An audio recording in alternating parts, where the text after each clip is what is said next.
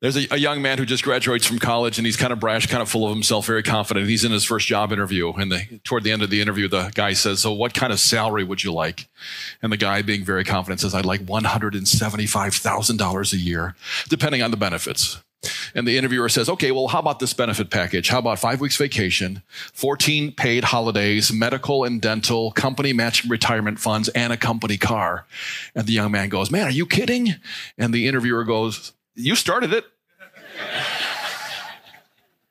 We're in week 2 of this 3-week sermon series called Dealing with Destructive People. And today we'll talk about dealing with destructive people at work.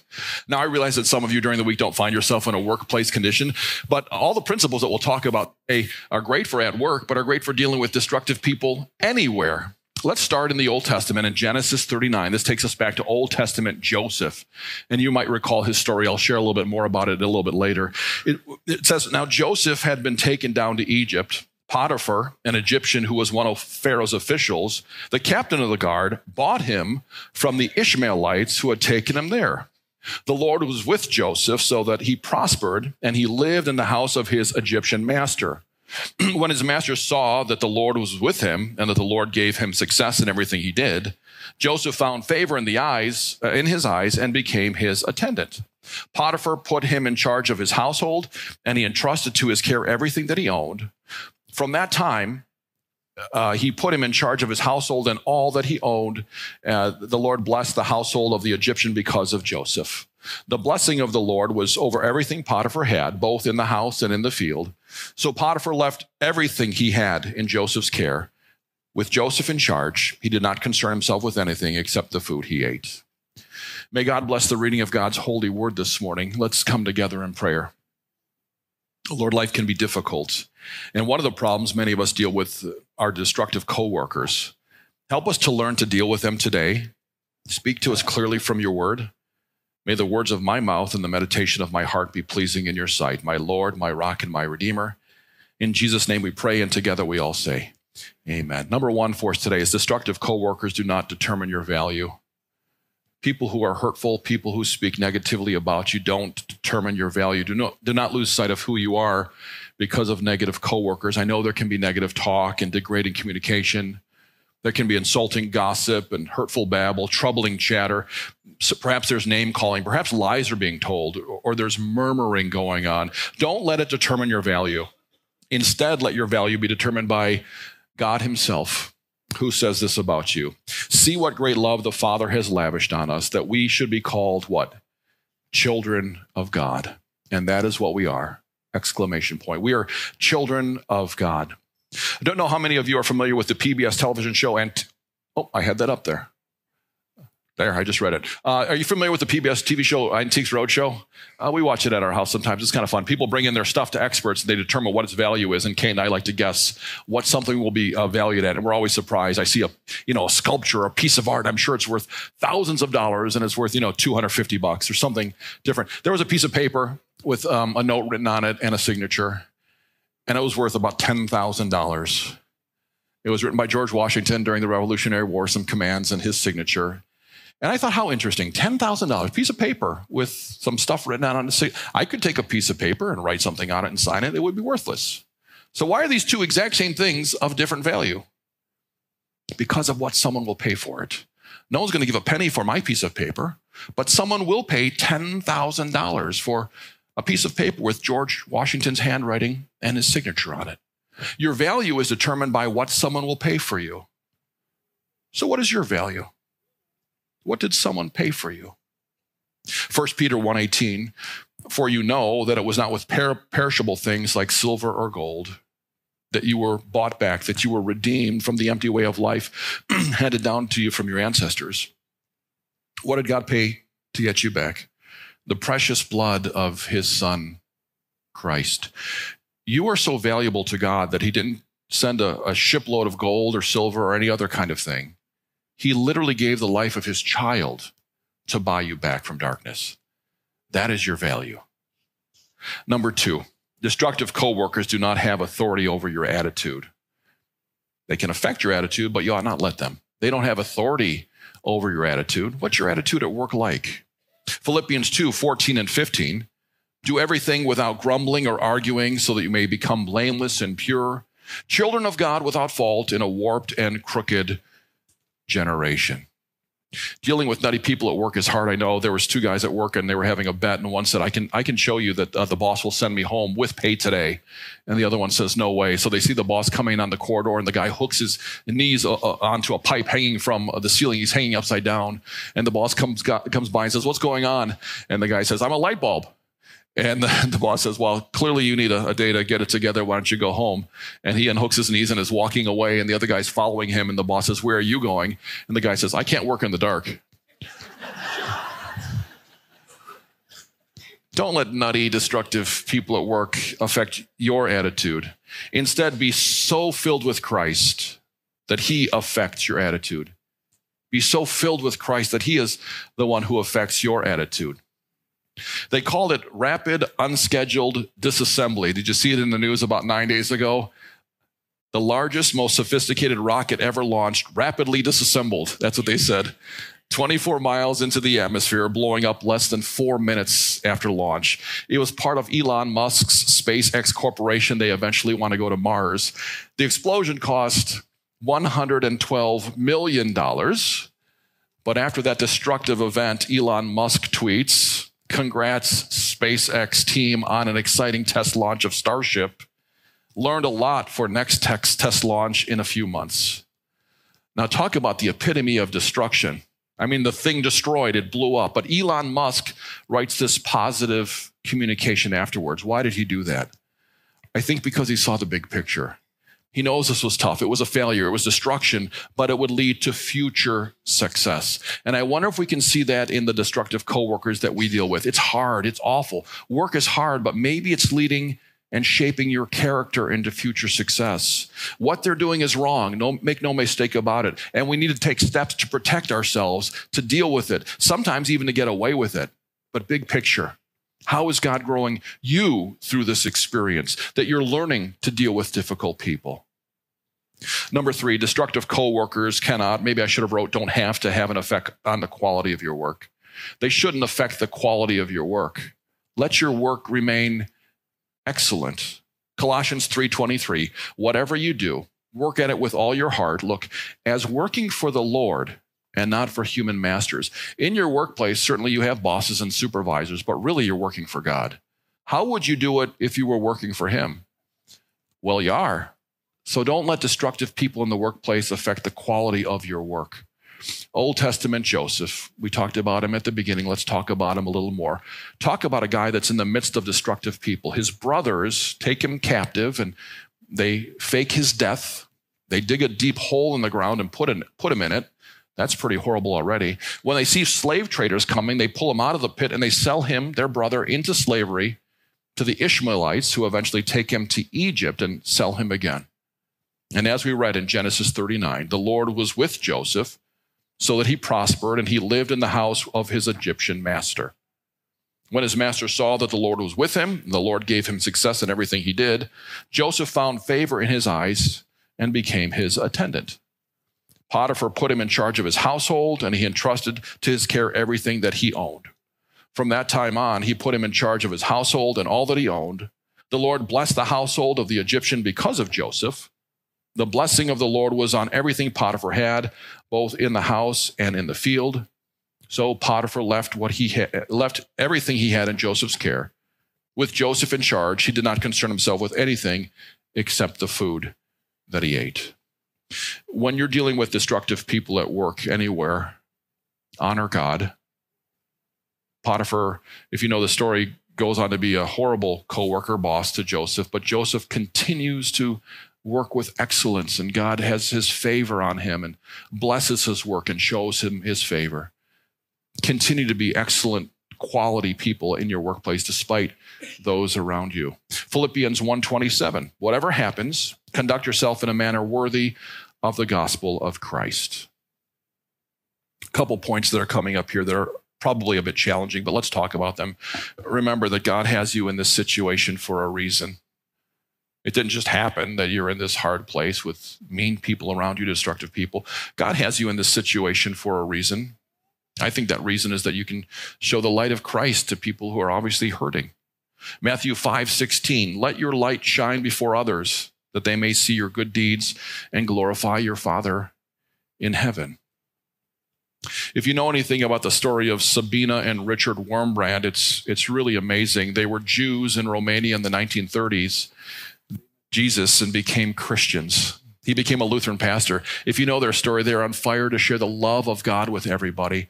He wrote a book called Tortured for Christ. It became a movie, hard to watch, but if you're up for it, I would put it to you. They made another movie about Sabina, the wife, called Sabina, Tortured for Christ.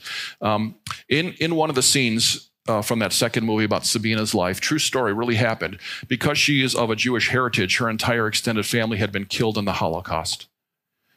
And so by God's providence, believe it or not, the man who probably did the actual killing of her family is now in their apartment. She's asleep in the next room. Richard is talking to this guy, trying to show the love of God to him. And the guy says, there is no God. And Richard said, let's do an experiment. My wife is sleeping in the room next door. You probably killed her entire family. I'll go and wake her up and tell her the man that killed her family is here. She will get up and honor you and make you the best meal you ever had. The guy says, I don't believe it. Richard Wurmbrand goes next door and wakes up his wife and says, the man who probably killed your entire family is right next door. She sits up and contemplates just for a moment and gets up and puts on her robe and walks over to the man and embraces him. And she said, the heart of the gospel is forgiveness. Christ forgave me. He can forgive you.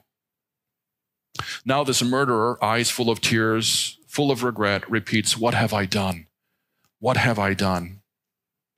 And this woman, Sabina Wurmbrand, follower of Jesus, facing the murderer of her entire family, then embraces him with a kiss. And the repentance that falls upon this man by the power of the Holy Spirit. And if you follow the movie, if you follow the story, eventually this man becomes a follower of Jesus. I know this isn't a scene about destructive people in the workplace, but I think it's a powerful, overwhelming, true story of God having us in certain situations for specific holy purposes. Maybe that's your call among the people who are destructive, to love them, to show them forgiveness, to show them God. Saul is an evil man. He's the killer of Christians. He has his hand in a lot of their destruction. But one day on the road to Emmaus, Jesus knocks him down and takes his sight. And Jesus says to Saul, I'm sending you to them. Who's the them? A bunch of destructive people, a bunch of people who are a mess. Saul, I'm sending you to them to do what? To open their eyes and turn them from darkness to light and from the power of Satan to God, so that you may receive forgiveness so they may receive the forgiveness of sins and a place among those who are being sanctified by faith in me. Saul, whose name becomes Paul, you're aware, is now being sent to destructive people to tell them about God.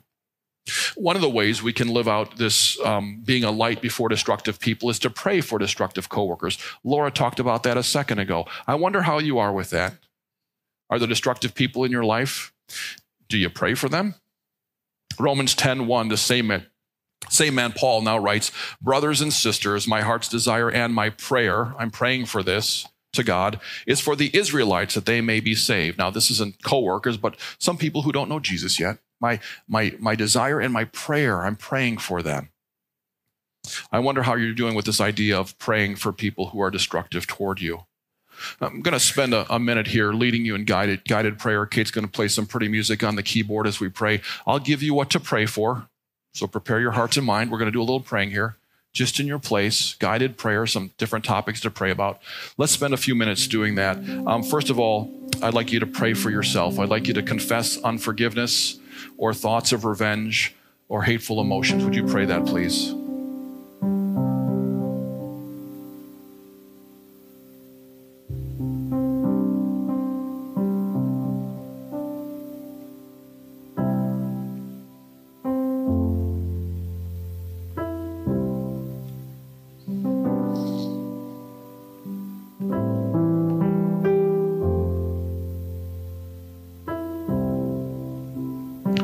Now I'd like you to pray for destructive people in your life. Would you ask God to orchestrate events in their lives that will bring them to God? Would you pray that?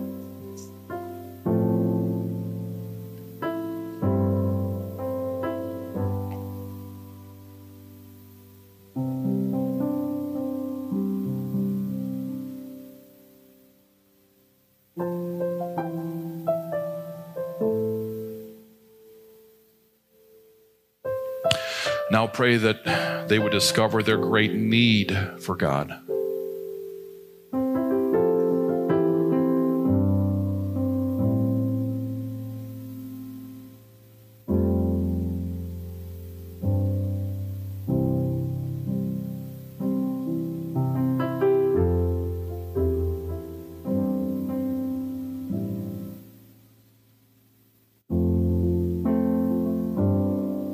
Would you pray for their blessing? Would you ask God to be with their families and their health, their provision? Would you ask God to fill them with joy? Would you ask God to bring them peace?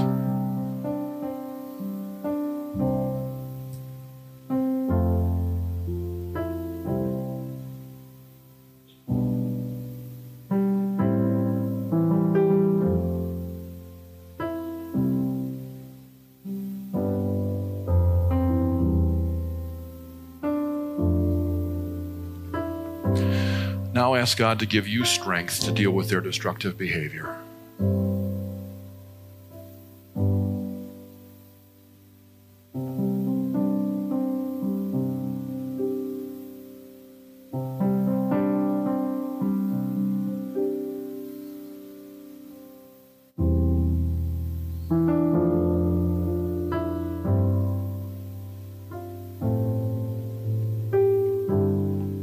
Finally, ask God to give you an opportunity to share his love of them.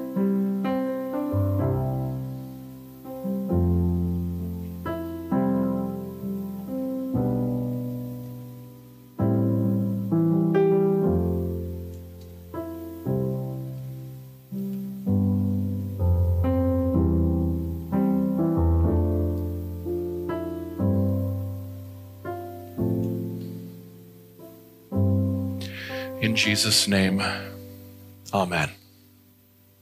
How'd you do with that? All right.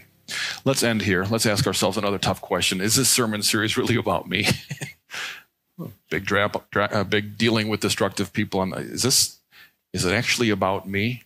It's important to learn about destructive people in our lives and how to bless them and deal with it, but it's also important for us to see our sin in our lives. Let me take you to Luke 18. To some who were confident in their own righteousness and looked down on everyone else, Jesus told this parable. 2 men went up to the temple to pray. One was a Pharisee, a guy who was holy. He was a religious guy. He really didn't ever do anything wrong. The other was a tax collector. This guy's a criminal. He's a thief. He cheats his own people. Well, the Pharisee stood by himself and prayed, God, I thank you that I'm not like other people, robbers, evildoers, adulterers, or even like this tax collector. I fast twice a week and give 1/10 of all I get. But the tax collector, the criminal, stood at a distance. He would not even look up to heaven, but beat his breast and said, God, have mercy on me, a sinner. Jesus concludes by saying, I tell you that this man, the tax collector, rather than the other, the Pharisee, went home justified before God. For all those who exalt themselves will be humbled, and those who humble themselves will be exalted. Oftentimes, we see the offense in others, and we fail to see it in ourselves. Last week, as Pastor Zardi was introducing us to the sermon series, the beginning of the sermon, you remember, was a long list of attributes of destructive people. Some of them read like this: people who are legalists are hypocrites. Those who find guilt in others or have a critical spirit. People who ridicule or are envious, greedy, or bitter. And I wonder who you were thinking about specifically when he was reading that list, because I was thinking about me. I have that in me. Do you see that in you? Now, I'm not a destructive person, I don't think. I don't think I need to be confronted in the way I treat people. But man, I see that in me. Do you see that in you? So I wonder if we can see that sin in ourselves.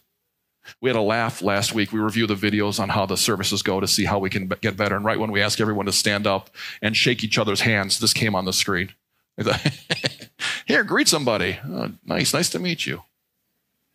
I think we have that. I know we have that in us because the Bible tells us clearly our Christian life can become one of, Lord, as long as I'm not one of those people. Thanks for not making me like one of those filthy, dirty sinners. Thanks for making me righteous. Instead of having a broken heart like the tax collector saying, I'm a mess. Forgive me, Lord, have mercy on me. Jesus says that's the one who was made right by God that day. So if you find yourself that way, confess and repent like we did at the beginning part of the service, and be sure on the authority of God's word that you are forgiven 100% clean by what Jesus has done for you. Number one in your next steps as we wrap up this morning, know that your value and your identity are determined by the Father. And your value is determined by what he paid for you. He gave his son, his child, to buy you back. Secondly, ask for God to help you pray for destructive people at work. Maybe you had a lot of trouble during our prayer time and you just couldn't do it. They're such jerks. They're so mean to me. I'm not praying for them. Okay. But would you at least pray about praying for them? God, you saw me Sunday morning. I couldn't pray for them. But would you move on my heart to help me to be able to pray for them? Number three, remember that we can all have destructive tendencies. So confess and repent and receive forgiveness. Would you pray with me? Lord, your word says in Jeremiah 17, the heart is deceitful above all things and desperately sick. And maybe many of us see this in our workplace. So help us deal with these people in a way that honors you and works toward their redemption. Help us, Lord. We need help here. We pray this in Jesus' name. And together we all say, amen.